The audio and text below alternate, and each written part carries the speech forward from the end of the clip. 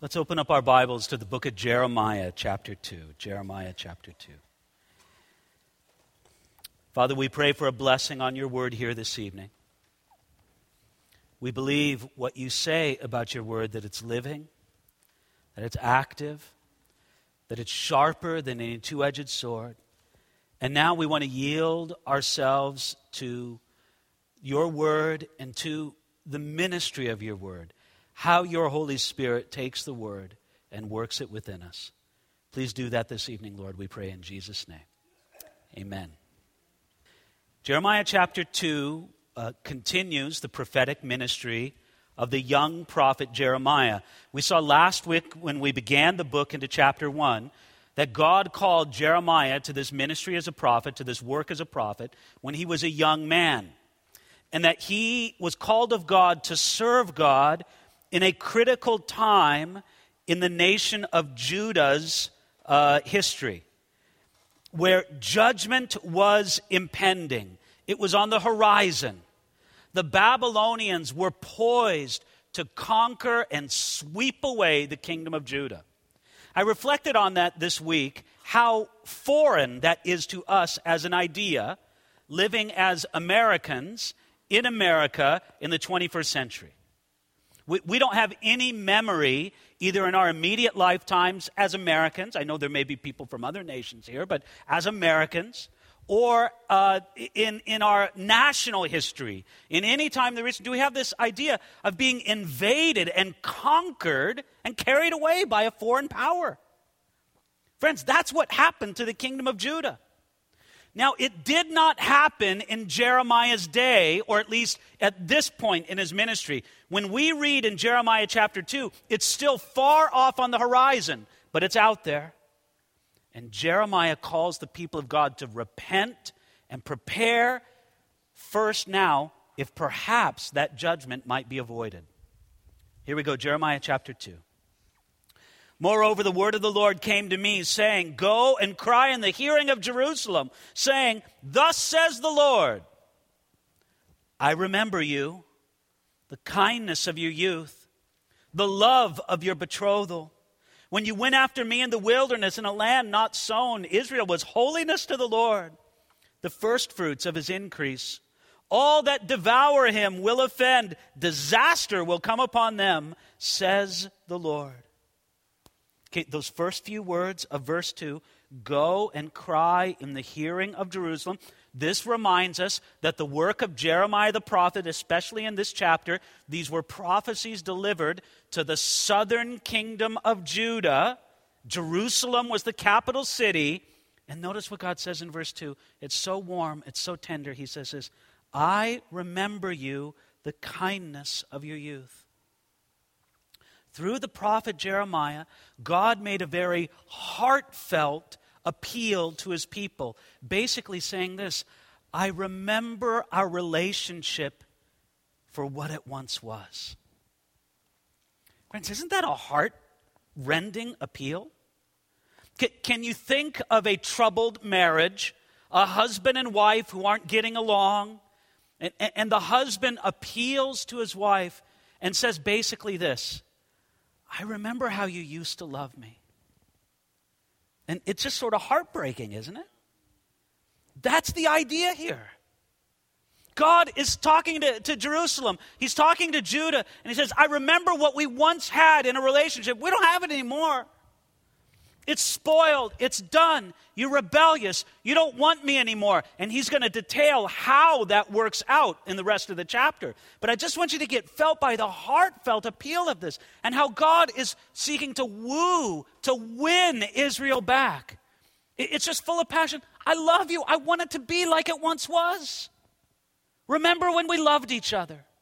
Remember when we were together. And friends, in our own relationship with God, just doesn't it hit us that strongly sometimes? I hope I'm not the only one in this room to whom I feel like the Holy Spirit has spoken to me like that in some time with my walk with God. He says, I remember what it was like. Look at how he explains it. He says, I I remember the kindness of your youth, the love of your betrothal, when you went after me in the wilderness, in a land not sown. Israel was holiness to the Lord, the first fruits of his increase. All that devour him will offend. Disaster will come upon them. In other words, when we had such a special relationship, and I protected you, oh man, anybody messed with you, Israel, I was all over them. When we had that kind of tight relationship, people of God, nobody could cross you without having to cross me first. But now look what's waiting on the horizon. It's the Babylonians, and I'm just going to let them devour you because you've gone far from me. Verse 4. Hear the word of the Lord, O house of Jacob, and all the families of the house of Israel. Thus says the Lord, what injustice have your fathers found in me, that they have gone far from me, have followed idols, and have become idolaters? Neither did they say, where is the Lord who brought us up out of the land of Egypt, who led us through the wilderness, through a land of deserts and pits, and through a land of drought and shadow of death, through a land no one crossed and no one dwelt? I brought you into a bountiful country to eat its fruit and its goodness. But when you entered, you defiled my land, and you made my heritage an abomination. The priests did not say, where is the Lord? And those who handle the law did not know me. The rulers transgressed against me. The prophets prophesied by Baal and walked after things that do not profit. What a word God brings against his disobedient people in those verses. Notice how he begins first with the appeal in verse 5, where he simply asks, what injustice have your fathers found in me that they've gone far from me? Why? What was the reason? When you went far from me, when you turned your back on me, whether it was in a moment or whether it was in a process, why? What was the reason? You left me because I did what to you, God says? What injustice was there in me? God says, well, prove it. Bring it to case. Instead, he says, going on verse 7 and other things in that context, he says, I brought you into a bountiful country and its fruit and its goodness. Israel, don't you remember how good I have been to you? Now, friends, I got to say, I got convicted by this whole relation of God. Don't you remember how good I treated you in the wilderness? Don't you remember the land I gave to you? Don't you remember all the ways that I blessed you? And then I remembered this. Do you know how long it was before this when God brought Israel into the land? 800 years before the time of Jeremiah. And then I thought, you know what? I can understand why a nation or a people would take something for granted after 800 years. What I can't understand is why I take something for granted for God after 8 days. But that's what they had come. Yeah, the land, so what? We have it, it's ours. God says, no, this was my precious gift to you. Don't you receive it anymore? And it makes me reflect on all the precious gifts that God has given to me that I take for granted. And then as if that's not enough, God makes a challenge. Look at it there in verse 8. He's challenging 4 classes of leaders in Israel. First, he speaks to the priests. He says, the priests did not say, where is the Lord? Then he speaks to those who handle the law. Those who handle the law did not know me. By the way, it's a very interesting phrase, those who handle the law. This probably refers to the Levites and those who were supposed to teach the law, the Bible teachers. And friends, it's a scary thing. You can handle the law and not know God. Isn't that frightening? So the priests, he said, did not say, where is the Lord? Those who handle the law, the Bible teachers, did not say, know me. The rulers transgressed against me. The governmental rulers, they transgressed against God. And then finally he says, the prophets, they prophesied by Baal. The leadership of Israel let them down and didn't lead them before the Lord as they should. So then he says, verse 9, therefore I will yet bring charges against you, says the Lord, and against your children's children I will bring charges. For pass beyond the coast of Cyprus and see, send to Kedar and consider diligently to see if there's ever been such a thing. Has a nation changed its gods, which are not gods? But my people have changed their glory for what does not profit. Be astonished, O heavens, at this, and be horribly afraid. Be very desolate, says the Lord. God says, okay, your leaders have let you down. Your priests, your Bible teachers, your rulers, your prophets, they've all let you down. Because let me bring my charges against you. And what's his charge? It's really something fascinating. He says it very powerfully. Look at it there in verse 10. See if there's ever been such a thing. Verse 11. Has a nation changed its gods which are not gods? God says this. You know, the Canaanites are pretty faithful to Baal. The Egyptians are pretty faithful to their Egyptian pagan gods. The Assyrians are faithful to their Assyrian gods. Isn't it funny? The only nation that wants to change its God is the one that has the true and living God. Yahweh. Has he ever seen such a thing as this? He says, look all around it. Look beyond the coast of Cyprus, that's to the west, or to Kedar, that's the east. Look from west to east, all over the place. You'll never see this phenomenon that a nation turns its back on its gods, and they're just stupid pagan idols. But you have the living God, and for some reason you want to turn from him. Look at that indictment in verse 11, friends. It's very heavy. But my people have changed their glory for what does not profit. The heathen nations were faithful to their gods, even though their gods did nothing for them. Yet Israel had the God of all glory who blessed them in innumerable ways, and they turned from him. Now, friends, think about it. Think about the man who serves his lusts. And because of his lusts, he's destroyed. Because of his lusts, his family is broken, his children are abandoned, his friends are distant from him. You know, because of all the marriages and alimony he has to pay, he doesn't have a cent in the bank. And yet he will continue to serve that idol. He is so faithful to that idol, even though that idol of lust kicks him in the teeth every day. I would say this. I wish I would serve the Lord as faithfully as many people serve their lusts. And this is the contrast that he's trying to draw. Now, you could apply that to any kind of idol that people commonly worship today, but I think you get the idea. And then he says, going on to verse 13, this is so powerful. He says, for my people have committed two evils. They have forsaken me, the fountain of living waters, and hewn themselves cisterns, broken cisterns that can hold no water. Verse 13 talks about two evils that the people of God committed. What's the first evil? Well, first of all, they forsook the Lord. They forsook him. They turned away from God. And what did they embrace? They turned away from God. They turned away from the fountain of living waters. Now, before you spiritualize living waters there, it was a very common phrase in Old Testament Near Eastern times. What living waters were is what we would call, perhaps in our modern nomenclature, an artesian spring. A spring that naturally bubbles up from the surface. And if you've ever seen such a thing, it's just amazing. I mean, in a day when they didn't have water pumps and faucets where you could just turn on water, we're so spoiled in the modern age. We have no idea, do we? What it's like to have to carry your own water and dig your own wells and pump your own water and all of that. We're so spoiled, but we don't understand that in the ancient world, to have an artesian spring where the water came up all on its own and you didn't have to pump or dig or do anything, great, fresh, sweet water came to you all on its own. That was the best thing ever.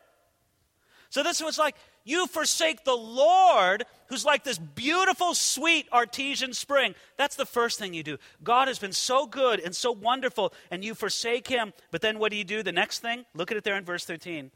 And they've hewn for themselves cisterns, broken cisterns that can hold no water.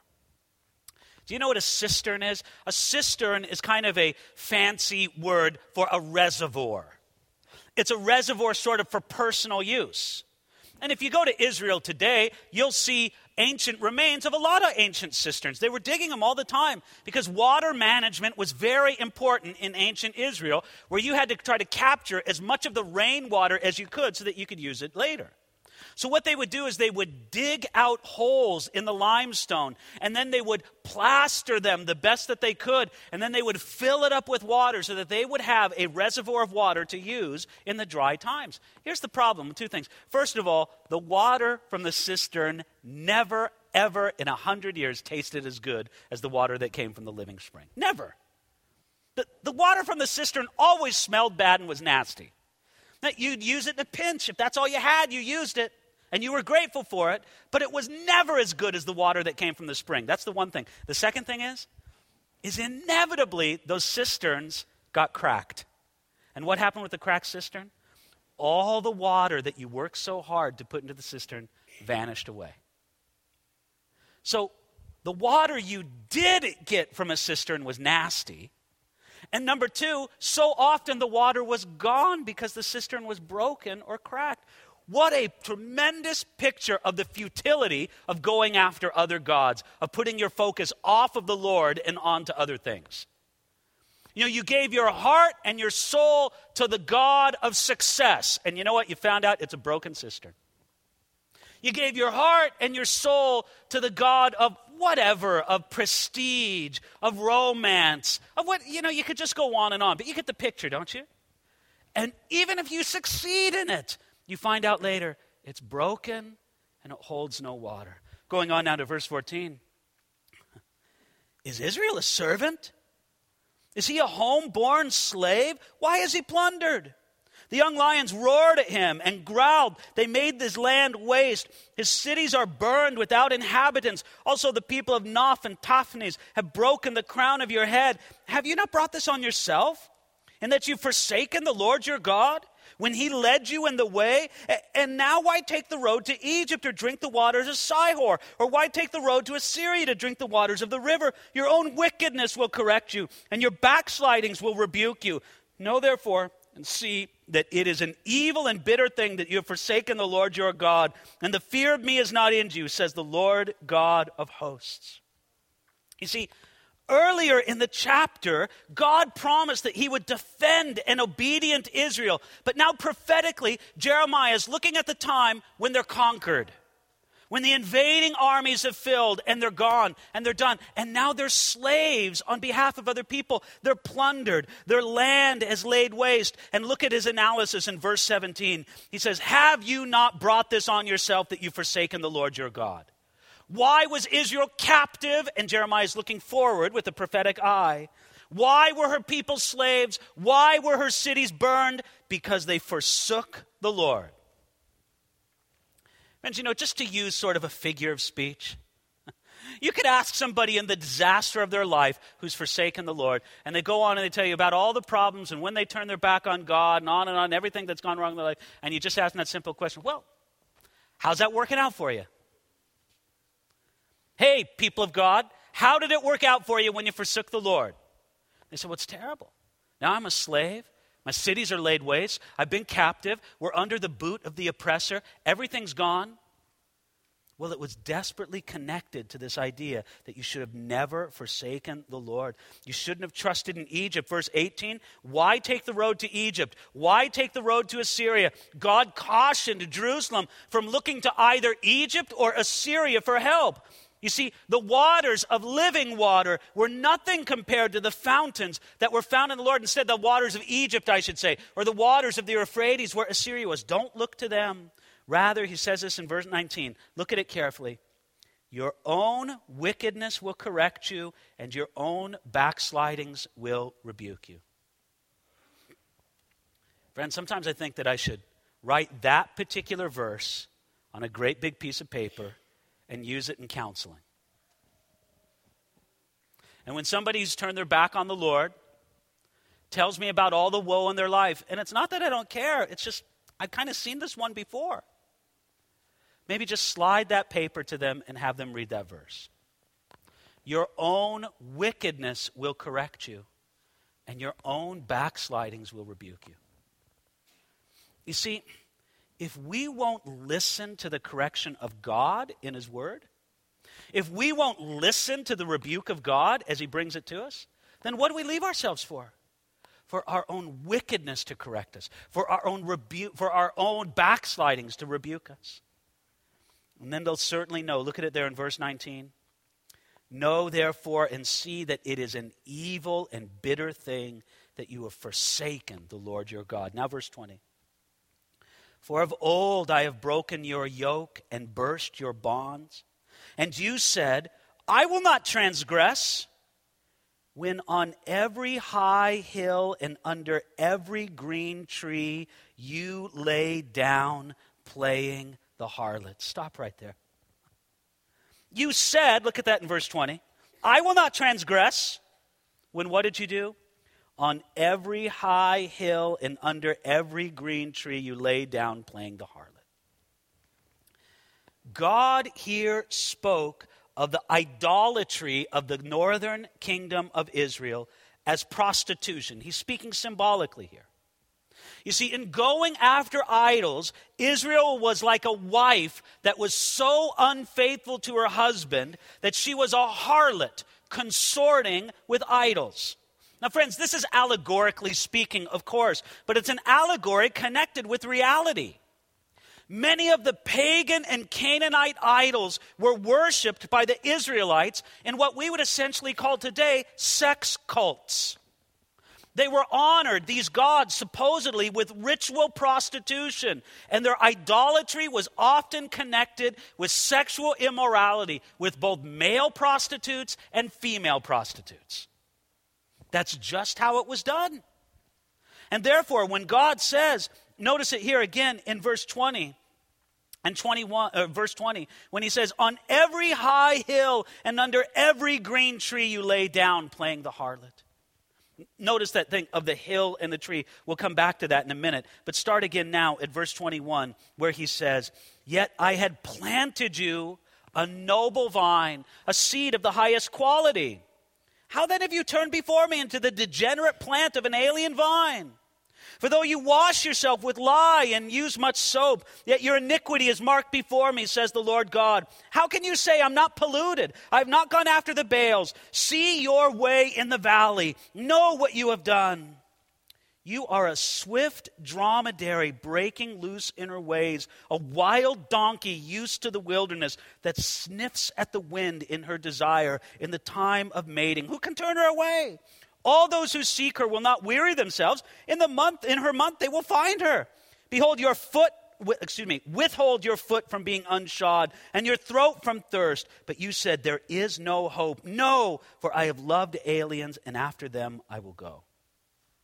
Friends, let me unpack that very dramatic section for you, starting at verse 21. Well, actually, you can start back in verse 20. Starting back at verse 20, he links together many symbolic pictures to describe the sinfulness of Judah. Number one, you played like a harlot. Number two, you were like a degenerate plant of an alien vine. In other words, I planted you as a good and noble vine, a great thing that would grow wonderful grapes, but you've degenerated into a terrible weed. It says, even though you wash yourself with lye, you use this image. If you could dry yourself with any, or wash yourself with any kind of lye or soap, you won't get the spot out. And then he says very dramatically in verse 23, how can you say, I am not polluted, I have not gone after the Baals? See your way in the valley, know what you have done. The valley there refers to the valley of Hinnom. The valley that runs along the west and the south of Jerusalem. On the PowerPoint picture that I have up right there, you can see it as sort of a line that goes through the middle of the picture. That's the very deep gorge, the valley of Hinnom. And it was inside of that valley that there was terrible idolatry unto both Baal, Asherah, and Molech, including child sacrifice. And notice the wording of God there in verse 23. He says very plainly, he says, how can you say I'm not polluted? I have not gone after the Baals. See your way in the valley. Know what you have done. God says, I see it right there. How can you deny it? And then he uses two images. He talks about the swift dromedary. He's talking about a female young camel that's awkward in its steps. It can't step right. It's just wandering. It has no purpose. It almost trips over its own feet. And then it uses the picture of a female wild donkey. Did you see that picture? It's almost a little gross. It says, a wild donkey used in the wilderness that sniffs at the wind in her desire. The idea of that is of a female donkey. And look, in doing my research, my preparation for tonight, I've read more about the habits of female donkeys in the wilderness than I ever wanted to know. So if I can say this without grossing you out, what a female donkey in the wilderness in these cultures do is they sniff at the dust that's been soaked with the urine of the male donkey. When they're in heat, this is what the female donkey does. And when it smells the dust stained with the urine of the male donkey, that female donkey goes crazy. And it'll chase down any male donkey it sees. It looks for the donkey that left that scent, and it will chase him down. And the whole point is, if you look at the text there in Jeremiah, the point that God is making is, the idols didn't have to pursue you. You ran after them. Just like a female donkey in the wilderness runs after the mate, says, please, I want you. That's how you ran after the idols. Friends, can I just say, sometimes it's shameful. And if this is your shame, then just repent of it tonight. There's cleansing in Jesus Christ, I can tell you. But if it's your shame, let's own up to it. Isn't it shameful sometimes? Not just that we sin, but how we sin. We can't wait to sin. We plot it, we plan it, we prepare it, we run after it. And if that's your sin, there is forgiveness, there's cleansing in the blood of Jesus, but just be real about it before God. This is the picture that he's painting of someone who chases after sin. And then going on to verse 26, he says this, as the thief is ashamed when he's found out, so is the house of Israel ashamed. They and their kings and their princes and their priests and their prophets, saying to a tree, you are my father, and to a stone, you gave birth to me. Friends, actually, that is very funny the way he explains that. Because this is what I understand. Look at those verses again. First of all, in verse 26, he says, as a thief is ashamed when he's found out, so is the house of Israel ashamed. When is the thief ashamed? When he's caught. That's how Israel is as well. That's how the people of God were. They were ashamed not to be practicing their sin, but to be caught in their sin. And then look at what it says there in verse 27. Saying to a tree, you are my father, and to a stone, you gave birth to me. Friends, characteristic of the idolatry that Israel was often involved in the ancient world were two deities, and you've heard me mention these before, I trust, Baal and Asherah. Baal was the leading male deity among the Canaanites. Baal was represented in the temples by different statues and stuff, but one thing that they often had was a distinctive, and I don't know how to say this tenderly, so I'm just going to say it, a distinctive phallic symbol of a stone. And this is what they worshipped in there. These were sex cults. And so there was a phallic symbol of a stone there in the temple. And archaeologists have discovered many, many of these stones all over the place. It's nothing unusual to discover in Israel. How was Asherah represented? Asherah was represented, it's a little interesting, by a wooden pole. Now, the pole was not a phallic symbol. The pole was a representation of a tree, which was thought to represent the feminine. A tree being fruitful, I suppose.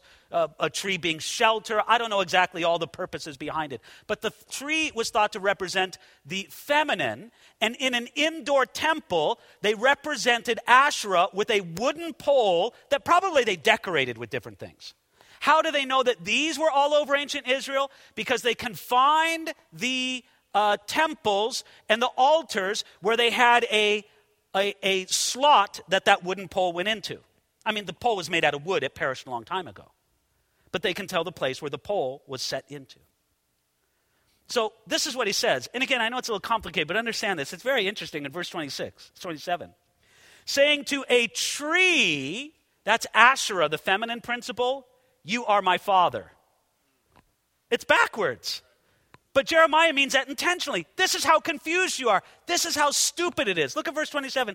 Saying to a tree, you are my father, and to a stone, the male principle, you gave birth to me.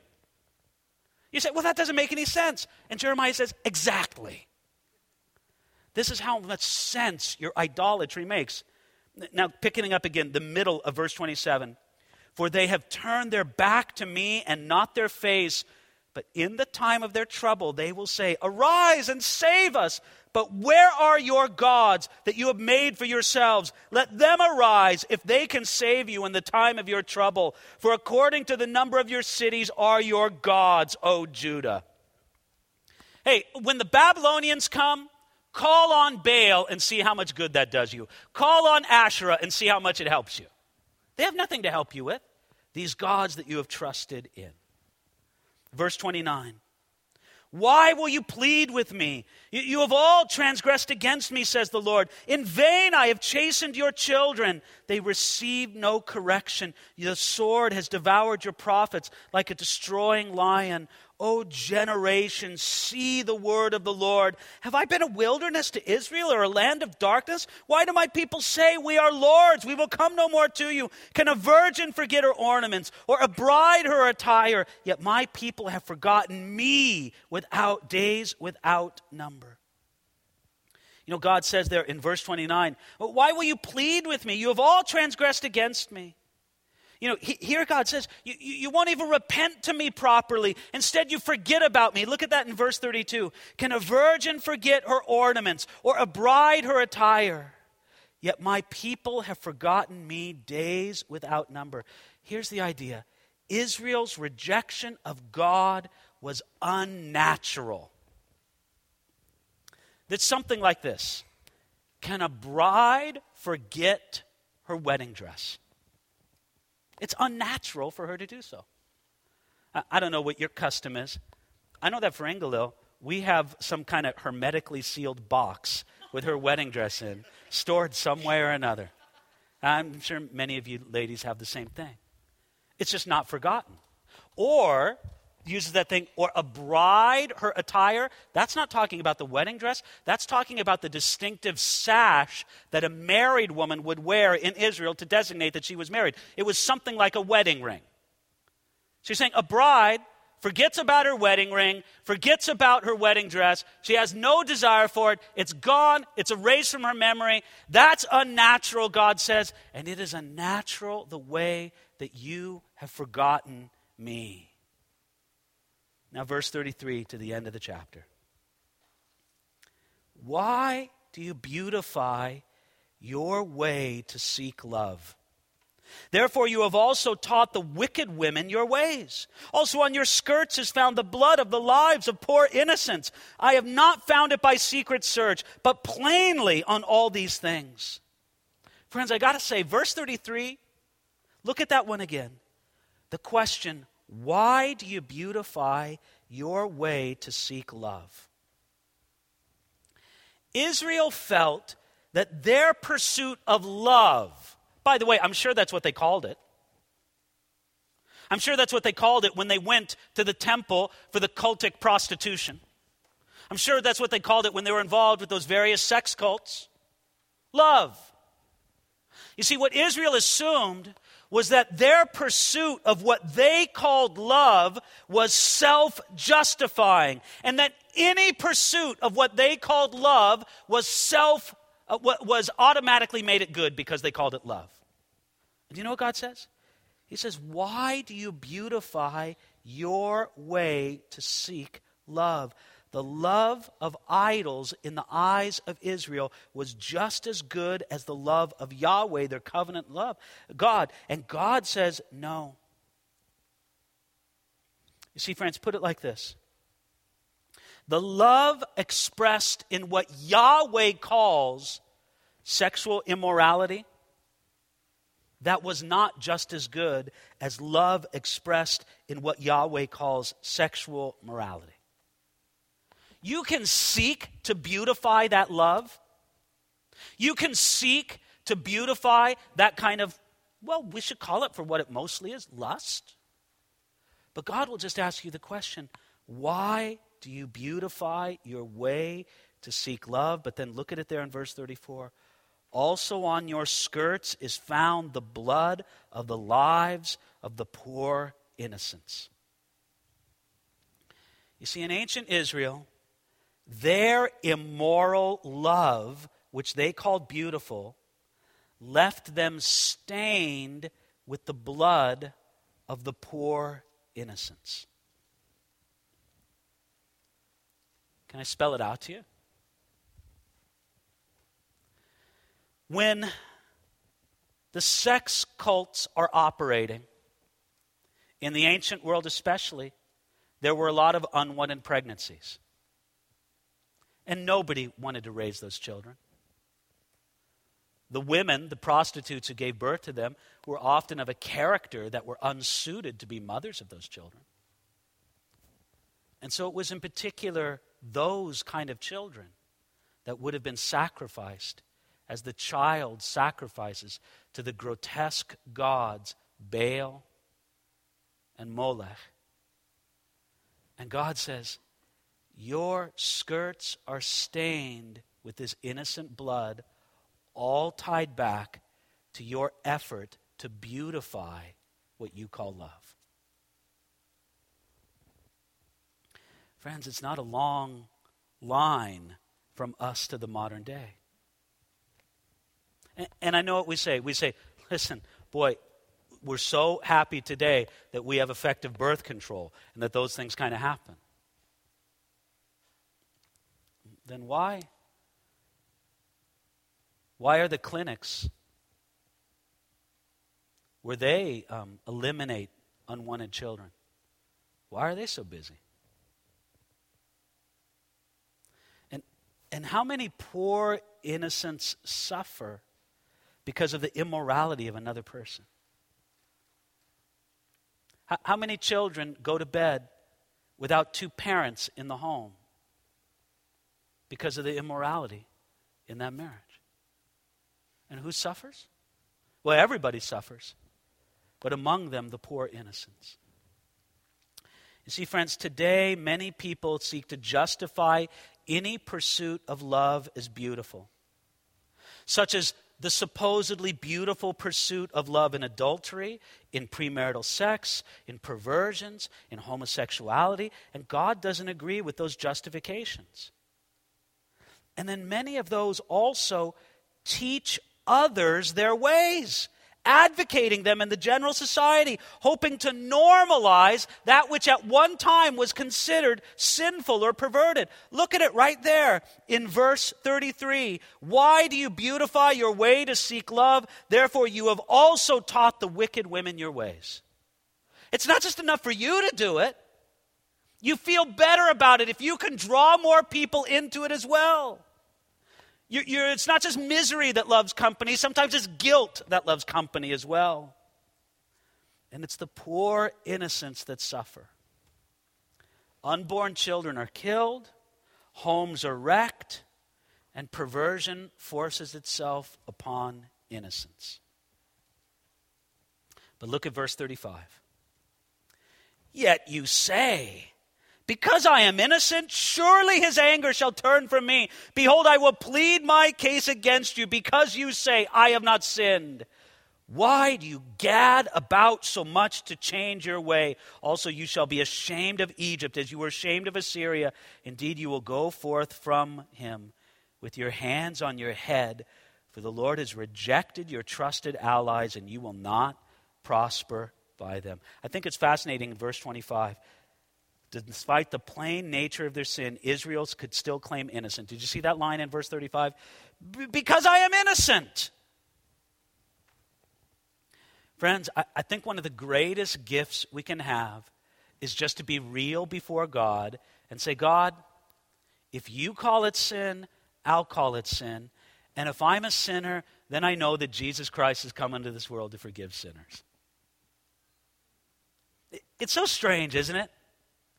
How much we resist agreeing with God's assessment of our own wickedness. As if we were to say, yes, I'm a sinner, I need Jesus. As if to act that puts us outside of the kingdom, when really it brings us right on in. No, friends, as much as anything, a chapter like the second chapter of Jeremiah is a wake-up call to the people of God to be real to him. Because if you don't, look at it there in verse 37. This was the result for Judah. Indeed, you will go forth from him with your hands on your head. What does he mean by that? Friends, when they depopulated Judah and took them away as captives, there they are marching out with their hands on their head as captives and slaves going to Babylon. You're done. You're finished. It'll come upon you unless you turn. Now, Why does God tell us or the people of Israel back in ancient times these things? Just to make us feel bad? Is that the whole purpose? I can't wait to come to Wednesday night and get beaten up by the Word of God. Now listen, there is some benefit in getting beat up by the Word of God, I believe. But friends, the answer isn't to get beat up. The answer is to look to our beautiful Savior. The answer is to look to the pure one, to the Holy One. Because we have an advantage that Jeremiah never had. We have our Savior displayed for us. And so we say, yes, Jesus, I am a sinner. I need you. I mourn over the ways that I see in myself, that I run after sin. It doesn't have to run after me. I run after it. I see in the ways that I've been false or deceptive towards you. Yes, Lord, I need you. And the Lord is ever there to forgive and to restore. Father, that's my prayer. My prayer before your people and in your presence. I pray, Lord, that the spirit of this passage would be completely unfulfilled for anybody who hears this. That, Lord, that there's not a single person who fails to turn to you, and there's not a single person here who's led away into captivity. Rather, Lord, looking to you, trusting in you, depending on Jesus Christ and the great work he did for us on the cross, I trust, Lord God, that we will find freedom in you and through you. Thank you, Lord. Thank you for the eloquence and even the poetry of your warnings. We need it, Lord. We need to hear it in Jesus' name. Amen. Amen. Hello, David. Hey, Drew. All right, I think I'm on. I'm working, at least up here. Okay. Thank you for, a strong message. It's a strong chapter, no doubt. A few questions came in along the way. Yes. Let's start out with this one. Since Jesus is God, Yes. Why does he allow people to worship graven images of himself, such as statues and icons? Well, for the most part, it's really, that's part of a bigger question. Why does God allow any kind of sin? And basically that's because God allows sin for several reasons, but I'll give you one of the major reasons. God allows people to sin without immediately punishing them because he wants them to cease from their sin and to choose him out of love and out of willing response from God, not just because a punishment is going to come immediately. Look, if you knew that every time you drove down the 101, that the moment you went over 65 miles an hour, you got a ticket, what would you do? You'd always drive 65. I mean, that's just it. But it would be out of no kind of wisdom or choice. You would just absolutely know that that's the way that it has to be. God wants to woo us to him by love and persuasion, not by the force of an immediate punishment for whatever the sin may be, even if it's the sin of idolatry. Or idolatry, or which is related to idolatry, but misdirected worship. Well, before the nation of Israel turned their back on God, how did the people serve him? Was there still a priesthood and sacrifices presented to him during that time?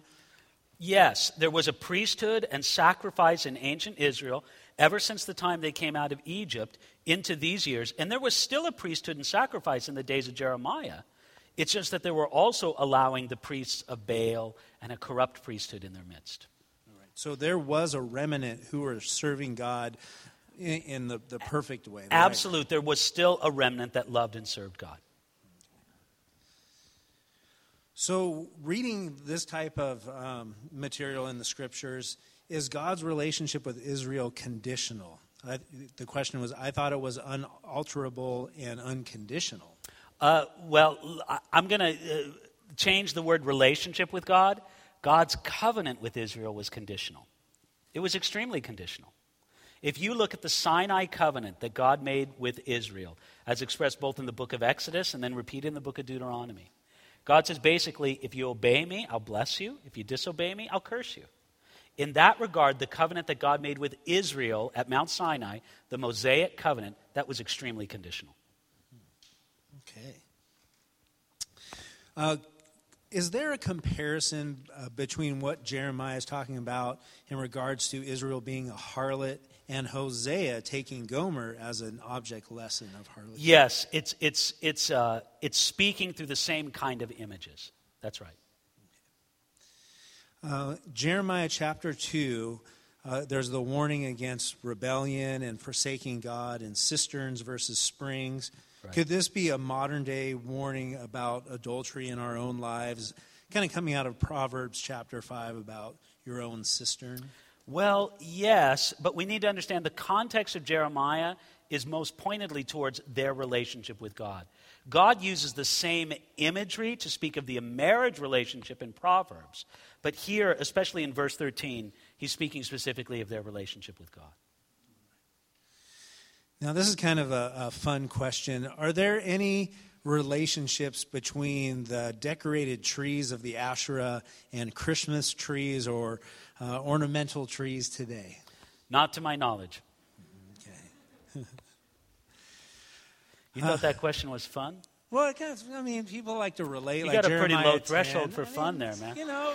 I like Christmas trees, all right, okay. and I just want to make sure it's still all right to put one up in my house. So. Okay, yeah.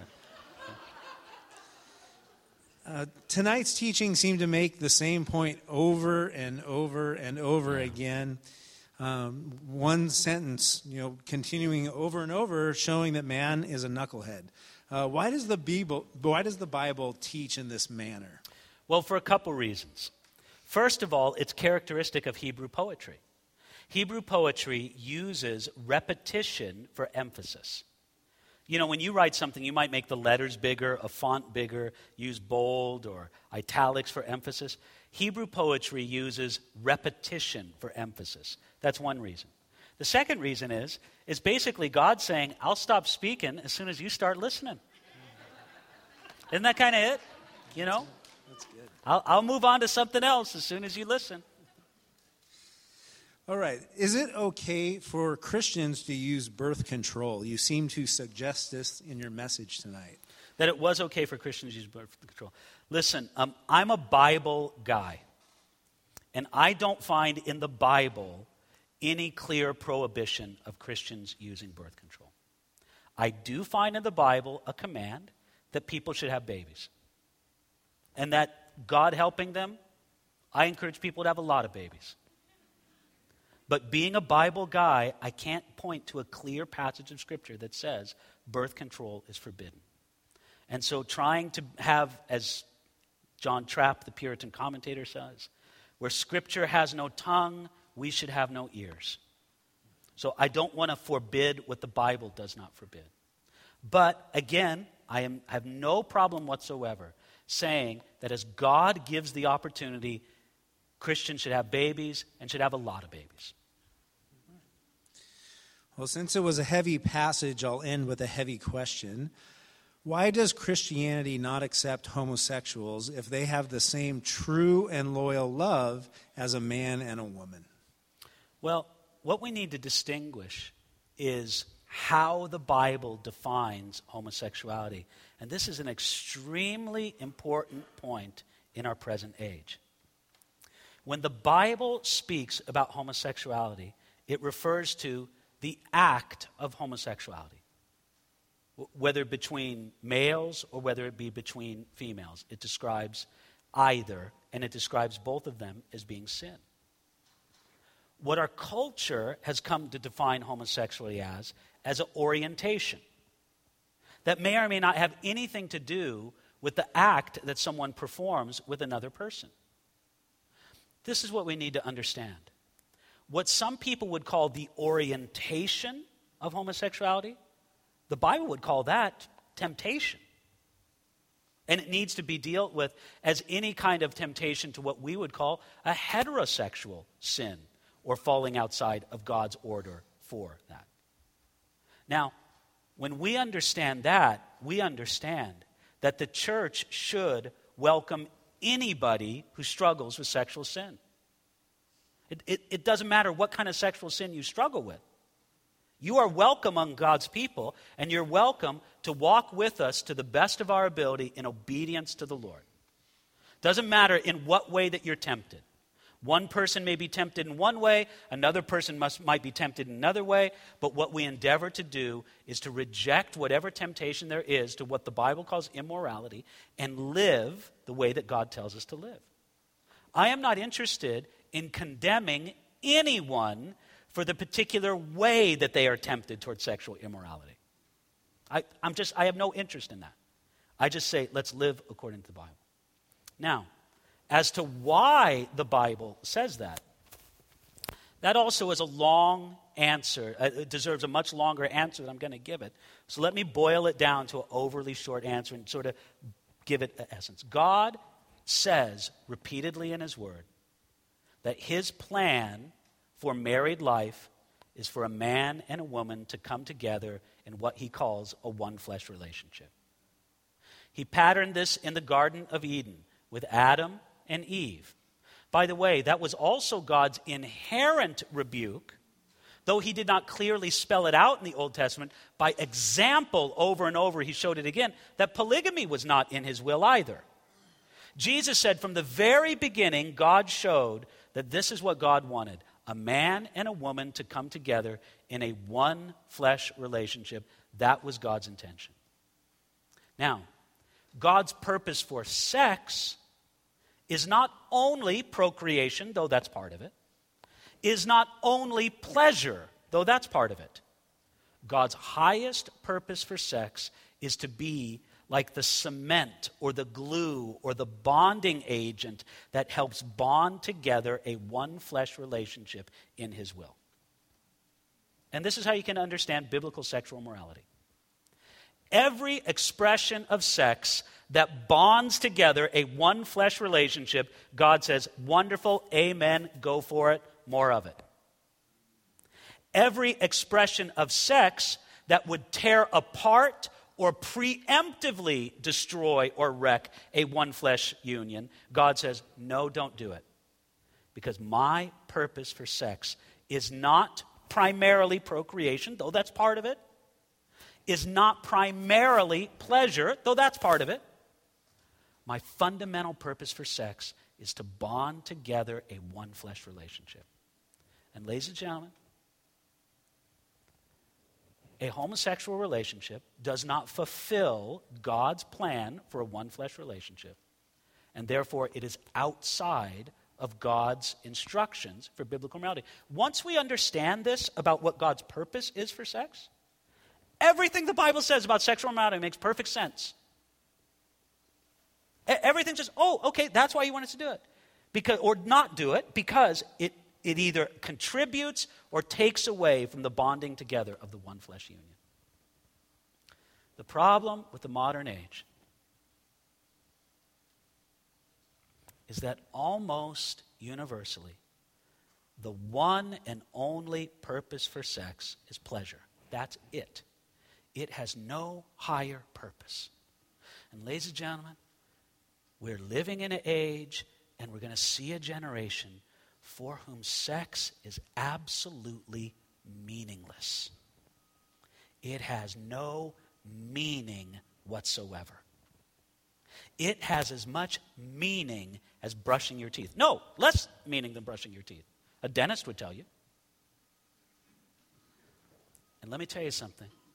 Though the world paints this idea of pleasure without meaning in sexual expression as being like, well, man, that's the ideal. It's a curse. And in people's heart of hearts, they know it's a curse. Parents, if you can do anything in expressing to your children about sex, tell them over and over again how important it is that sex have meaning. And what the world is doing today is absolutely stripping the sexual act of any meaning. And it's poverty, not riches. It's bankruptcy, not wealth. I would not trade for a moment the wealth that I have in the sexual expression according to God's will for that meaningless mess of pottage that the world is trying to sell us. So that's a long answer to a short question.